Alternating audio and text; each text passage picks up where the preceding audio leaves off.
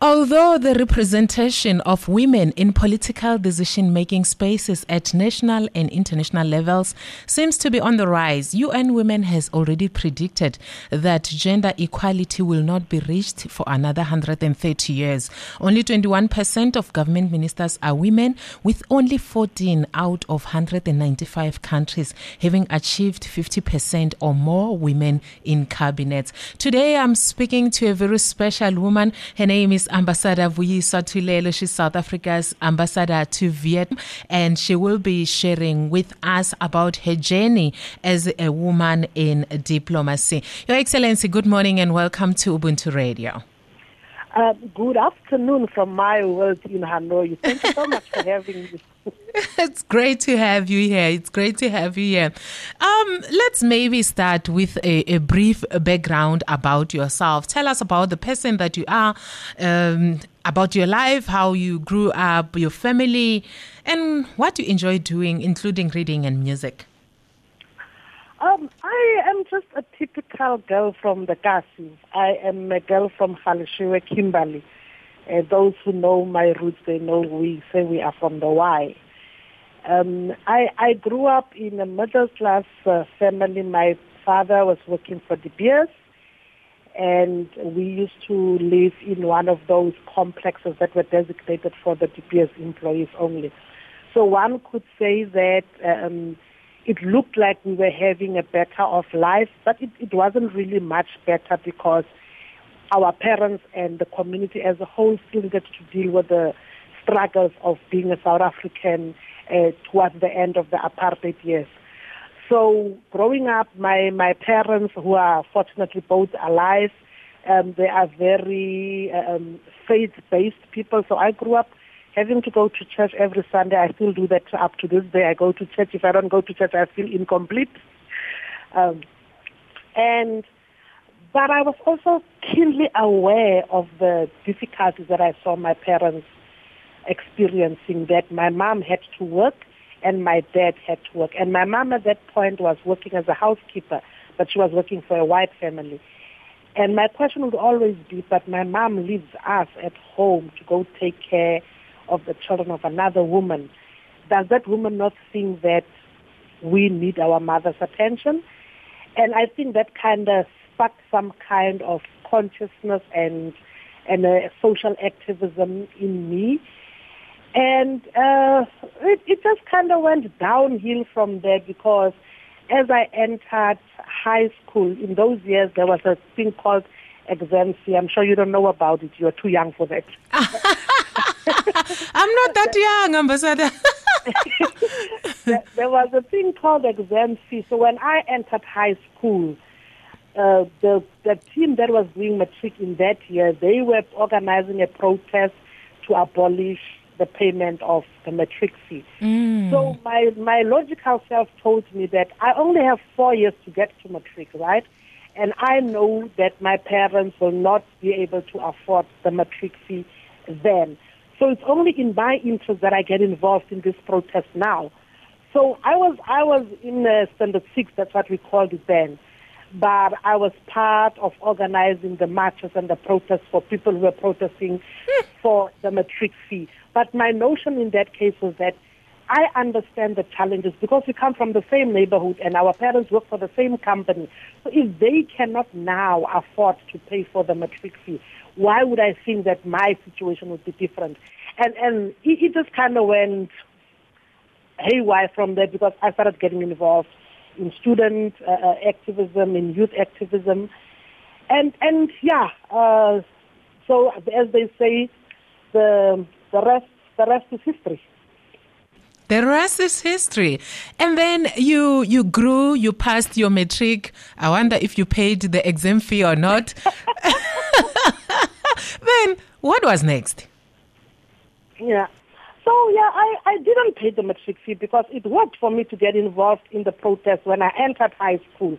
Because every year following that, I was part of the students that were organizing the campaign against the abolishment of the matric fee.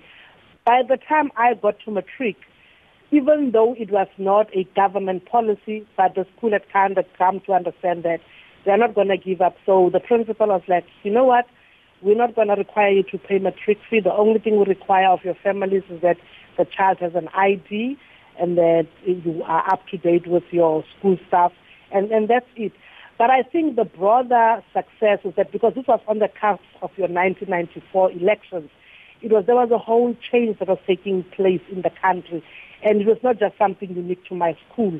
I think your administrators and your teachers and everybody had come to sense that there's change coming in South Africa, and so schools were beginning to prepare for that change slowly. But I would say I was fortunate enough to be in that first group that were not required to pay the matric fee. So soon after passing your matric, what is it that you pursued? So as I said, I come from the Northern Cape in Kimberley. Right? In my days, there was no university in the Northern Cape.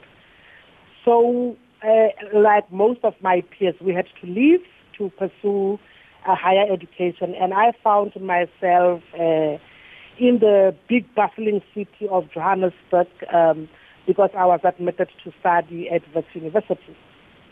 So I then pursued my studies there, majoring in politics. But I think it was more of an after fact for me because of my social consciousness. I had understood that I needed the technical skills to be able to engage with the system. And the only way I could get those technical skills would be to go to university. But that did not stop me from being a youth activist by far.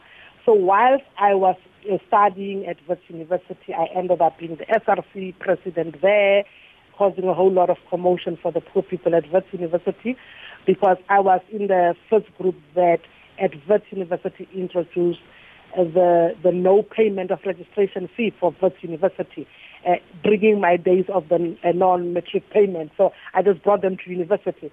So I pursued my studies there. And when I completed my studies, I went to work for an entity called Umsobomvu Youth Fund.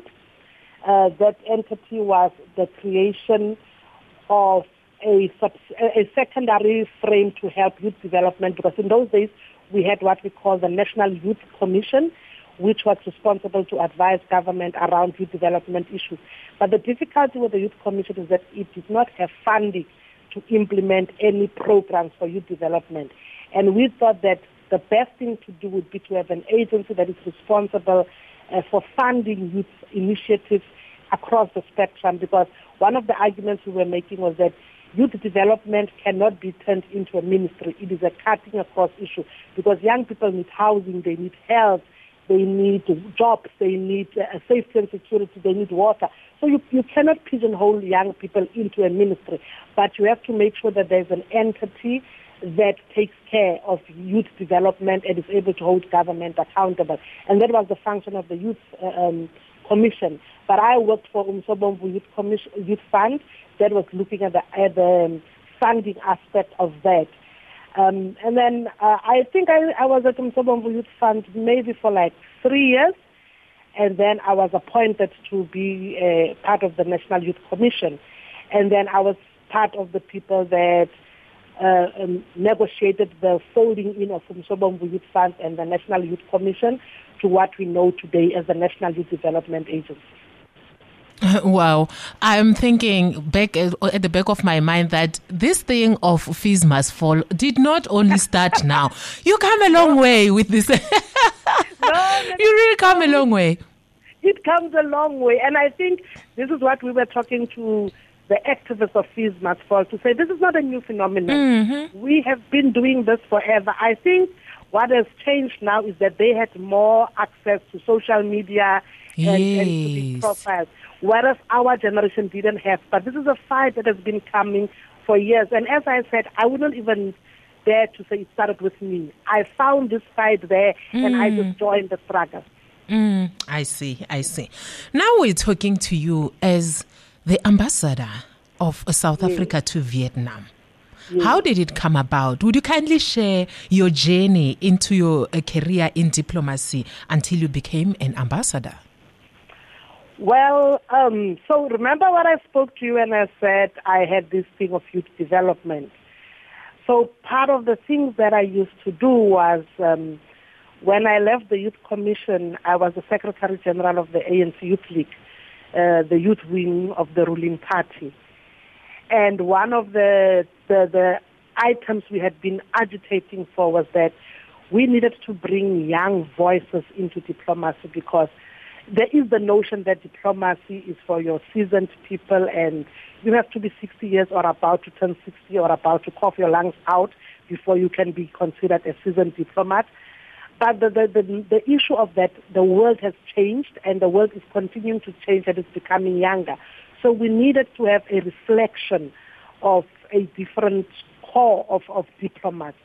So part of the work that I was doing there was to engage with DIRCO around arming young people and training them to become diplomats. The cadet program that DIRCO runs is a direct consequence of the work that I used to do when I was the Secretary General of the ANC Youth League. So when I concluded my tour as the Secretary General of the ANC Youth League, the leadership of the country thought that since I was the loudest one making noise around young people and diplomacy, how about they see with me if this thing of young people and diplomacy is going to work. So I joined the department, and I was responsible for the department, the Chief Directorate, Youth, Gender, Women and People with Disability. And I was responsible for helping the department to refocus its position around those intersectional groups, and to see how the department can respond to the challenges of especially younger people in the department. Because one of the realities about DIRCO was that you had an exceptional crop of young people that are in the lower management of the department, right? And they felt that their voices were not being heard, because once you come to your middle management, to senior middle management, you had people who were historically trained, and some of them who came from the Bantustans when there was an amalgamation of all the Bantustans into the new South Africa. And so that's when I joined the department, and this was now in 2011 when I joined the department. And I was responsible for doing that work. And whilst I was still enjoying myself, learning the art of diplomacy and how to engage people in an excellency way, and not to be protesting, the minister determined that it would be good for me to be posted to Chicago. So I had to undergo diplomatic training. So I went, and in July of 2013, I was posted to Chicago as the Consul General in Chicago. And I must say that was quite an interesting posting for a first-time post, and for somebody who is not a career diplomat, right? And it was also a learning curve to be able to understand how the world is moving and how the world is negotiating diplomatic relations in the new dispensation. So I stayed in Chicago until 2017. And then from 2017, I was sent to New Zealand. So I spent time in New Zealand from 2018 until June 2022. In July, I was then moved to Vietnam. And so that's how you find me sitting here in cold Hanoi today, representing South Africa. I liked it when you said you had to learn to adjust to be diplomatic and speaking the excellency language as compared to protesting on the streets. Yes. I come from the deep rural Limpopo. And I'm thinking, whenever I get to visit home, sometimes I get people asking me, where do you work? What is it that you do? And so many people don't really understand the work of the department, because it is not directly serving the general public. And one may be listening to me right now and asking themselves, what exactly do ambassadors do? What is your day like? What does your day in the office as an ambassador entails? Well, that's an interesting question, and I think there's a lot of speculation about what ambassadors do and what it is that we really do versus what is in the public domain, right? So one of the things that I had to learn very fast about being an ambassador is that you need to be an all-rounder, because there is a lot of administrative work that we need to oversee in the mission. And then you still need to be able to do the public diplomacy part, where you go out and you speak to people and you are able to get businesses to be interested in doing business in South Africa. And you look at academic institutions to offer scholarships for young people from South Africa. So the day of an ambassador, it varies depending on what happens. So I'll make an example in the context of Hanoi, right? So this year, we are celebrating 30 years of diplomatic relations between Hanoi, Vietnam, and South Africa. And now the work that we have been focused on in the mission, as we are going towards the end of a financial year, is to start preparing for what we will be doing programmatically in the new financial year. So typically my day would start off with, because first I'm a mother. I always tell people, don't forget I'm a mother. I have 2 teenagers that I carry all over the world. So my day starts at about 5:30, 6 o'clock in the morning. I have to get my kids ready, and then after our morning family devotional, I take them to school. Then I come back and I take a walk for an hour, because it's important to keep your mind clear and your body engaged. So I walk around my neighborhood for about an hour, and then I come back to get ready to go to the office. So usually my first meeting will start at about 9:30. And in this week, my focus meetings has been on preparations for the 30th anniversary. So yesterday I had a meeting with the DG for the Commission of External Relations of the Vietnamese Communist Party. And then following that meeting, I had a meeting with our staff to be able to prepare our documents in terms of what are the things that we need to do. So this morning, I did the same morning routine, and I came in, and then I had a meeting with the African ambassadors, because one of the things that we have to always remember and be mindful of as South African representatives is that in some instances we are the only voice of Africa. So wherever we speak, we need to be able to project things in the interest of Africa. So I had a meeting with the African ambassadors, and then I had to edit a document that we are going to present to the Department of Foreign Affairs in Vietnam as a collective of the African ambassadors. And then I had to approve some payments from the colleague, because there's people who need to get their salaries, there's people who need to get their children to school, and the medical claims, those things. I have to be aware of every single thing that leaves the mission. So if there's money that is missing, I am the final executing authority for that mission. Then I would have a meeting with the administration section to say, let us look at our budget flow to see how far are we in terms of our spending patterns, where do we need to slow down, where do we need to readjust, is there a place where we can move funds around if we needed to do something more. And then that will only be until my 9 to 5 job, which is what most people do, right? And people will assume at that point that's the end of the day. Actually, no. That's only when my day starts, because at 6:30 I have to participate in the National Day of the Pakistanis. So I have to go and share with them, because if you do not go out to participate in these events, you are creating a difficulty for your country, because when it's time for South Africa to host its National Day, then colleagues do not come to you because you do not go out to their events. And then tomorrow morning, in between all of these things that I'm doing, I have to talk to you, by the way, right? So tomorrow morning, I have to start all over again, and then I have to start planning for meeting with the Young Communist League to speak about the youth activities that we want to do for the 30-year anniversary of celebrations for diplomatic relations. So really, you don't have a way where you can say, I know every day I'm going to be doing this and this and this and this. Next week, I'm going to be traveling to another city in Vietnam, to speak about opportunities for trade relations between South Africa and Hanoi. So there's a bit, you are a tour agent. By the way, I always tell people you need to be able to sell your country, and you need to make sure that when you are done talking to a person, that person wants to buy a plane ticket today and go to South Africa. You need to be an accountant, because you need to know where the money of the mission is going to, how it's been spent, is it spent on the necessary thing. Sometimes you also need to be a counselor, because all of these colleagues that you are working with, when there are difficulties in their lives, they come to you, and you need to be able to encourage them to make things different and for them to be able to improve their working conditions. Over and above the fact that you still need to be present and available parent for your own children.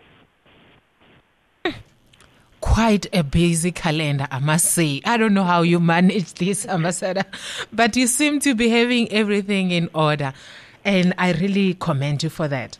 So, you highlighted that you started in Chicago, you moved on to New Zealand, and now in Vietnam. What would you classify as some of the highlights of your diplomatic career?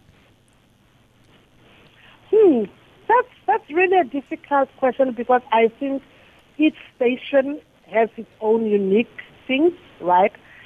I will tell you that when I was in Chicago, I was covering the Midwest, and the Midwest is considered to be the automotive and the breadbasket of the United States. So this is where you speak all things agriculture. And one of the things that I really appreciated about that was the connections that we were able to make between institutions of higher learning in the Midwest and institutions of higher learning in South Africa. Because it's important to be able to expose our youth to opportunities of training that are available, but not only expose them, but make sure they take them up and they make use of them. So for me, if you ask me the 6 years plus that I spent in Chicago, what is the one outstanding thing, I would say to you, the relationship between institutions of higher learning. That was, for me, outstanding. Incidentally, I was actually talking to one of the gentlemen who was running one of those collaborations just in this week, and he was saying to me, "Oh, I'm in Cape Town. I was hoping that you'll be in Cape Town." I said, "Oh, I'm sorry, I'm in Vietnam." And he's like, "Oh dear, am I ever going to be able to see you again?" Because the work that we did between the University of Missouri, University of Kansas, UWC in the Western Cape, UCT in Western Cape, the universities of Chicago, Wits University, the universities of Missouri, Urbana-Champaign, and the Solplaatje University in the Northern Cape. So for me, that's kind of like leaving things in place that will go beyond your tenure. Unfortunately, New Zealand was a bit of a COVID-era situation. So I arrived in New Zealand and had just started getting to understand the work that was happening with the economic emancipation for your indigenous people, which the Maori, the indigenous people of New Zealand. And we ended up with the COVID lockdown. But I think one of the most outstanding memories for me was when we were able to travel to the furthest point in the country to meet with local leaders and to talk about creating partnerships with the previously disadvantaged communities in South Africa.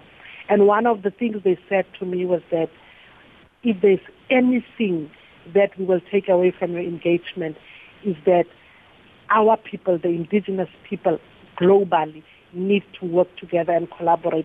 And so this is work that I'm hoping that we'll still be able to continue, because the Maori in New Zealand, they have huge access to land, fisheries, forestry, and because they have those resources, they have done exceedingly well in managing them to create intergenerational wealth. So the Maoris, they own land, but they can't sell their land. They've protected themselves such that land will never be sold, but they can lease out their land to property developers to be able to do certain things. And with the money that they get from there, they create scholarships for their kids to send them to school to learn the skills that are required to run the industries that are there.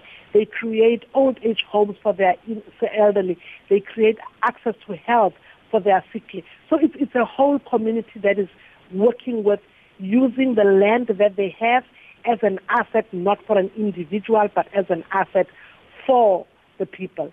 And in Hanoi, I would say that, I've only been here for about 4 months, so maybe if we have this conversation in 3 years, then I'll be able to answer you what I think happened in Hanoi. Indeed, you've only been there for a few months. In your view, as a country, are we doing enough to empower women? I would say from a policy point of view, right? From a policy point of view, you cannot fault South Africa. We have among the most progressive policies about supporting and encouraging women. However, policy must be implemented. And if policy is not implemented, it just becomes a white elephant. Part of the difficulties that we have to think about is women are not homogeneous. Sometimes we think when we say women, they are the same thing, right? And I'm thinking about when I entered the diplomatic space and I was sent as a consul general to Chicago. I showed up with a 2-year-old and a 4-year-old to Chicago. And the mission did not have any child care facility. The mission did not make provision for working with your children if you need to work with your children, because everybody who had arrived to Chicago before me, their children were already independent of them, right? So we had to change the systems of the mission to say, how do we support young mothers? Because we can't ask women to choose between being mothers and professionals. We don't do that of men. So we can't say, oh, we promote 50-50 as a representation quota as a country, right? But then our missions do not have family-orientated rules. If people are coming to see the ambassador and the ambassador has got a 2-year-old who is not feeling well, what should we do? Should the ambassador stay at home and look after the 2-year-old? Or can the mission say, we will have a room where the 2-year-old can sit with the nanny, and in case the 2-year-old gets a bit fidgety, mom will be able to step out for her meeting for a moment to see the 2-year-old and then come back to be able to finish their work. Women across the spectrum to be able to express themselves, they're not going to be able to do that.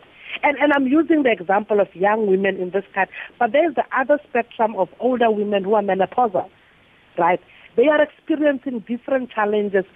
Sometimes we have a central controlled aircon system. If a person is menopausal and we have a centrally controlled system, if everybody in the office feels cold and this person is busy burning up and they want to put on a heater, we do not have a system that says, how do we support this person to still perform at a peak capacity whilst acknowledging that she's going through certain changes in her body? So my point is that policy is not sufficient. Policy has to be followed by regulation. It has to be followed by plans. It has to be followed by infrastructure that seeks to say we are actively promoting and supporting the empowerment of women.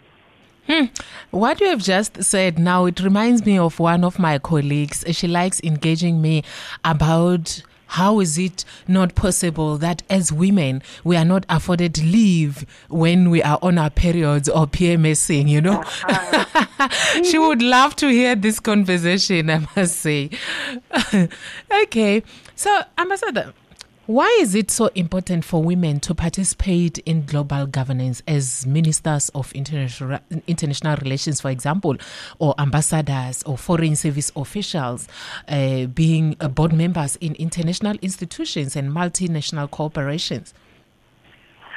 You know, the thing about women is that we tend to think for the community. It's very rare you find, I'm not saying they are not there, it's very rare you find women who think for themselves.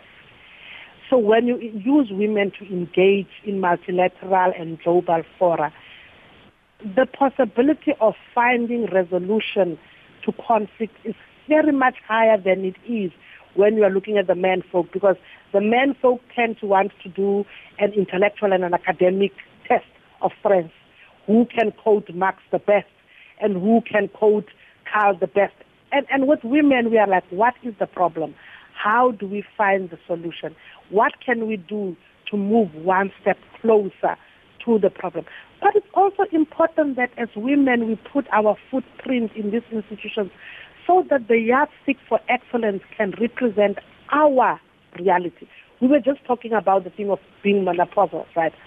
When I arrived in Vietnam, I participated in a conference about women and diplomacy.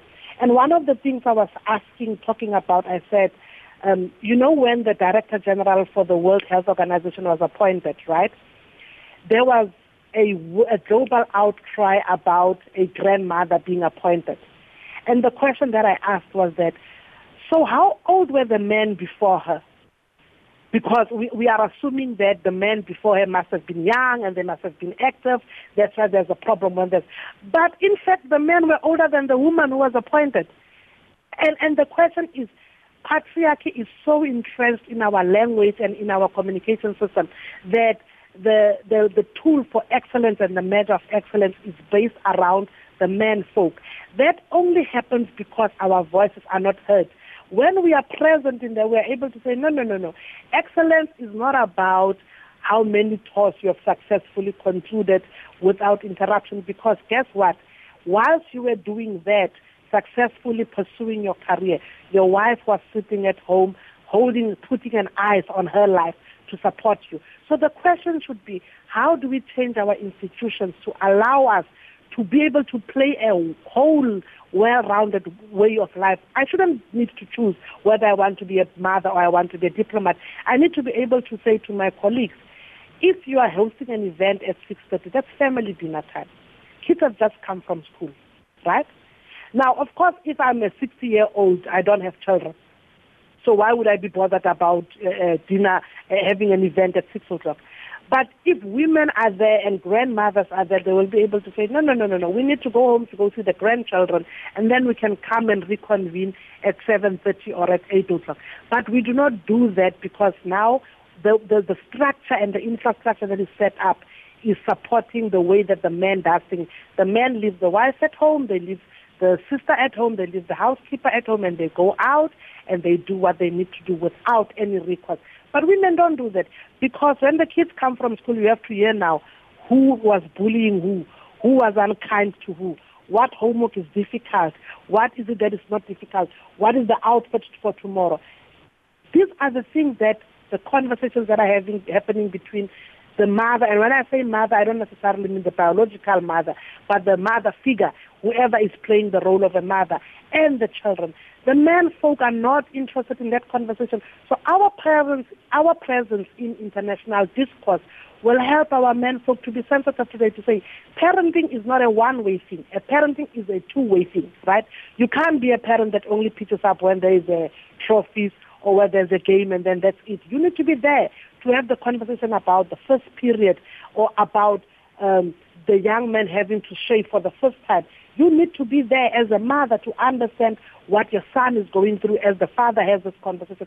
But as a father, you also need to be there to understand that when my daughter is experiencing menstrual cramps and my wife is the ambassador and she's locked in a meeting and the school sends a notification to say your child is not feeling well, the dad needs to be able to go and respond to that call. We can only do that if we have equal representation in these institutions. Mm-hmm. Let's go back to the time when you arrived in Vietnam. When Minister Tho Lam welcomed you to Vietnam, he highlighted that South Africa has now been the first and the only African country which established a partnership for cooperation and development with Vietnam. How is this partnership going? The partnership is still needs more work. But I will say this, the relationship between South Africa and Vietnam has got a historical emphasis on it, right? And accordingly, we need to make sure that we understand that the political relationship does not overshadow the economic relationship. Currently, South Africa and Vietnam do not have a free trade agreement. Vietnam is very big on free trade agreements. But what Vietnam is very clear about is that they would like to increase the trade relations between South Africa and Vietnam. And I think one of the things that we will be doing in the context of the 30-year anniversary is to put together a delegation from Vietnam to South Africa that is going to speak about the actualization of these partnerships. Because it's well and good to have the partnership agreement, but these partnership agreements need to be cascaded down to implementable levels. So we are working with the Ministry of Trade and Industry to lead a delegation to South Africa with a specific emphasis on mineral energies, coal and fresh produce, because there is a huge market for our fresh produce here, right? So that's one aspect of it. But there is also the aspect of the cultural and the people-to-people diplomacy. Vietnamese are very proud about who they are as a people. They have a rich culture, but so does South Africa.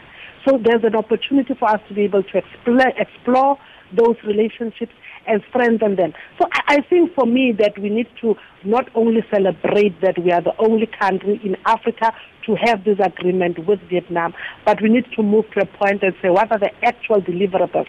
So for me, in my tenure, hopefully by the time I conclude my tour of duty in Vietnam, I will be able to answer you in a form that says, this partnership in the area of defense, these are the things that we've been able to conclude. In the area of trade, these are the things we've been able to conclude. In the areas of people to people, in the areas of education, these are the things. But I think we are in good stead now, because with the 30-year anniversary, it gives us an opportunity to review and reflect on where we have led and where it is that we need to increase our pace.